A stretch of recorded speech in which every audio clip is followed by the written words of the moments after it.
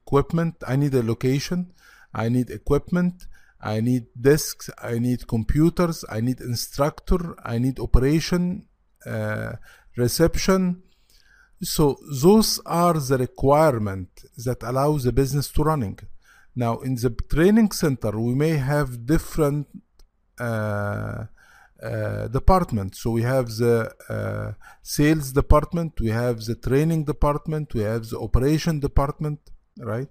Now, when we analyze the business, what is the most important department or business function that is needed for the business? It should be the training department. I mean, if you have a training, you have a course running, and you don't have an instructor, for instance, how can you run the training? You have the sales team, you have the HR team, you have the finance team, but you don't have an instructor from the training team, so the business will not be running. So according to that, maybe I need to get another instructor to become a backup. This is the business continuity. I'm analyzing the business, I'm identifying the business continuity, and I'm identifying the important business function, and I'll try to find some option in case any problem happen, I'll be able to run my business. So it's a business document, and as you can see, it doesn't have anything technical so far. Disaster recovery will be the technical document. I mean, for the same examples that we are talking about training, maybe we need to have computer. What if a problem happen on the computer? We will not be able to run the business. So now I need to figure out a technical document that how can we recover if a failure happened to any computer, to take a backup from the software, something like that. So business continuity planning, it's all about identifying the business, knowing what business function is inside, giving priority to business function, and to identify what is most important business functions that you need to recover first, then second, then third, to be able to run the business. While the disaster recovery, it's a technical document. And actually, disaster recovery, it's part of the business continuity planning. So a part of it will be the disaster recovery. This is an example of business continuity planning, and I'm going to add some template to this lecture. But it's very important to go through it, because actually it's not easy to implement a BCP. You need to, as I told you, need to understand very, very well the business and what is the critical business function. So for instance, when we were talking about the training center, I told you that we have different departments. So when you analyze the business, what is the important department? Or let's simplify the question. If I have a trainer and I have a reception guy that sitting at the reception area for all new student who is coming for training, which one is more important, the instructor or the reception? Both of them are important, but instructor are more important than the reception guy. The business can be running without someone staying in the reception area, while it cannot be running without an instructor. So now I need to have another instructor, but no need to have another reception, because I can run few days without. This is an idea about analyzing the business and the factors or the requirement needed for the business. So it's not a technical document, it's a business document. We have different kind of framework, but you're going to need to know about mainly NIST. This is related to a fire department business planning framework. They are all the same idea, but let's go through it. And let's talk about the steps. So the first thing that you need to do if you are implementing a business business planning, business continuity planning, is first you need to have a project initiation. Before doing the process itself, you need to do that as a project. What do we mean project? Project has a start date and end date. So you need to say, I'm going to do a business continuity planning that will start on this specific date.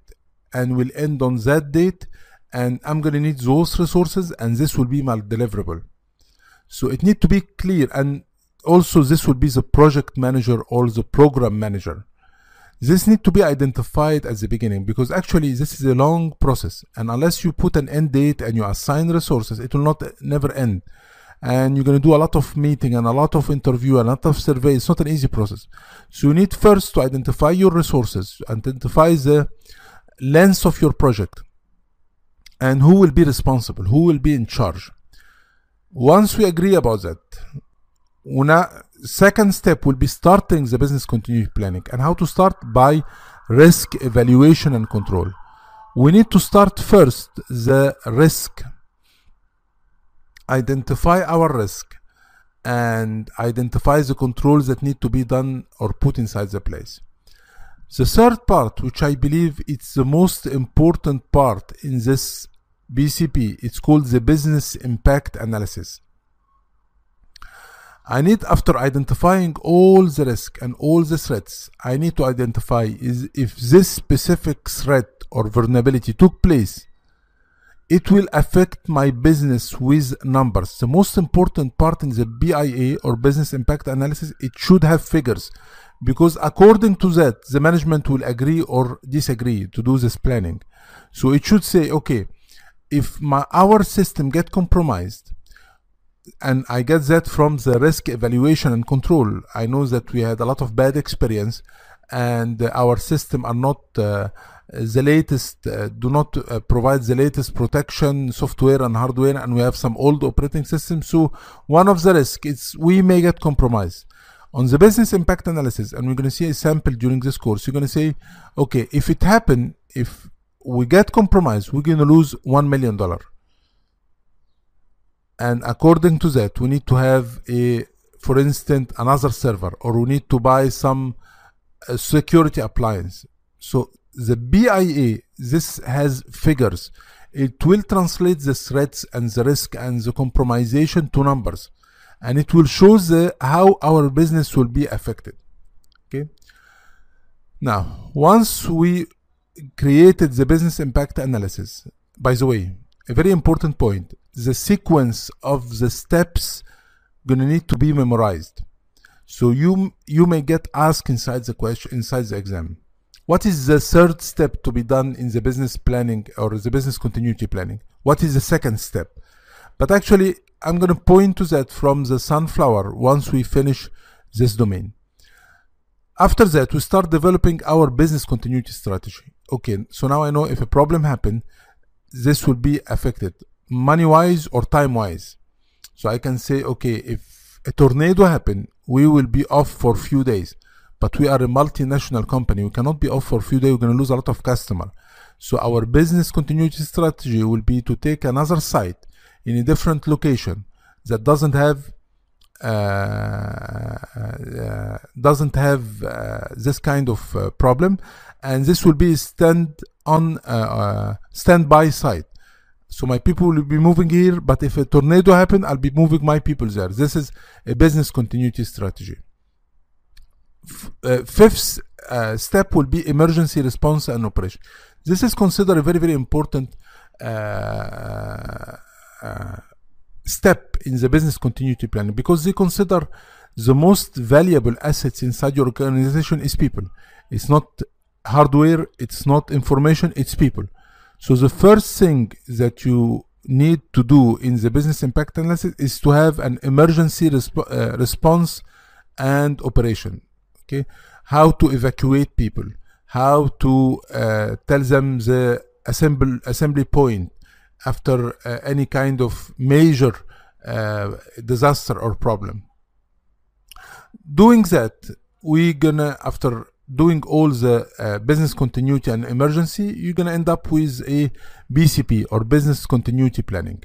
Now, after doing the business continuity planning and how can we continue our business in case of any problem happen, and where should be the list of problem and the effect of problem, it will be in the risk evaluation and in the business impact analysis.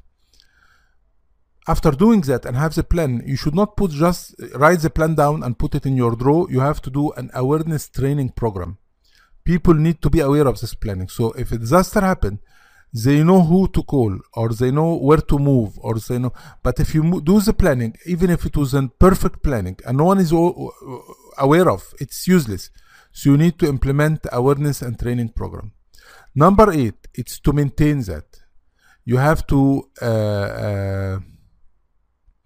check your planning at least 1 a year. By the way, all the plannings that we are talking about in the domain need to be reviewed 1 a year, at least 1 time per year. Why is that? Because sometimes the factor or the parameters that you depend on your planning does not exist anymore. For instance, assume that you planned that if a disaster happens, you're gonna move your company, you're gonna move your staff to another location that you arranged, and you're gonna use a specific transportation company. What if this transportation company went out of business and you were not aware of? So if a disaster happened, you try to call them, they are not there, they went out of business. That's why you need to review that at least 1 per year to make sure that it's still applicable and nothing has been changed. Number 9, it's to inform the public relation. And number 10, it's to communicate with public authority. This is, in case for major things, fire department, police department, you need to let them aware by your planning if a problem happens. This is another framework, and I believe this is the one that you need to memorize the number, NIST publication 834, and it's similar to what we explained, maybe less steps, but it's similar. You are developing a pilot statement, you are conducting a business impact analysis, and if you need to memorize steps, it should be from the NIST, not from the first one. So don't forget that the second step is to conduct a business impact analysis, and then identify the preventive control, develop recovery strategy, develop an IT contingency plan. On step number 5, this is where the disaster recovery planning will come. Plan and test and training, and plan for maintenance. So this is the ones that you need to memorize, but I explained the first one because it was more detailed, and I want you to be aware of such details. The threats that we may expect could be natural threat, could be human caused, could be technology caused. So you consider while you are doing your risk assessment all kind of threats.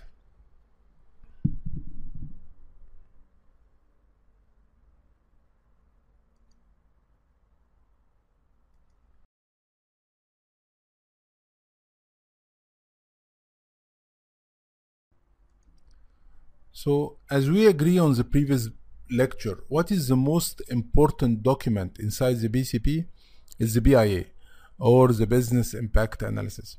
What exactly you should find inside the BIA? You should find a list of all the business function inside this organization. So it will explain how the business is going first. If it's a finance organization, if it's a broker, a stock exchange broker, if it's a training center, how the business is working, how the process related to the business is working. So it will first explain the business, and this is not easy to do. I mean, you have to understand very well how the business is running. And in real life, you have to do a lot of meetings with different departments to understand, if you are coming outside the business, if you want to understand how the business is going and what is the important function of the business. So you need to identify the business function of the business. Like the previous example we explained on the previous video, if it's a training center, you're going to need to know how the training is going from the start. Student came for registration, where they register, and then those information, how they will be saved, and to how they will be creating a course and inform the instructor and request the material. According to that, you'll be knowing the main business function, and then you start giving them priority. What is the most critical business function? What is the business function that if it doesn't exist, it will stop the business? But you need to put that with figure, with numbers. So as you can see, you need to have a list of business function, and you need to give them priority. You need to possibility of reduce the efficiency of operation. We're going to see an example in a few slides.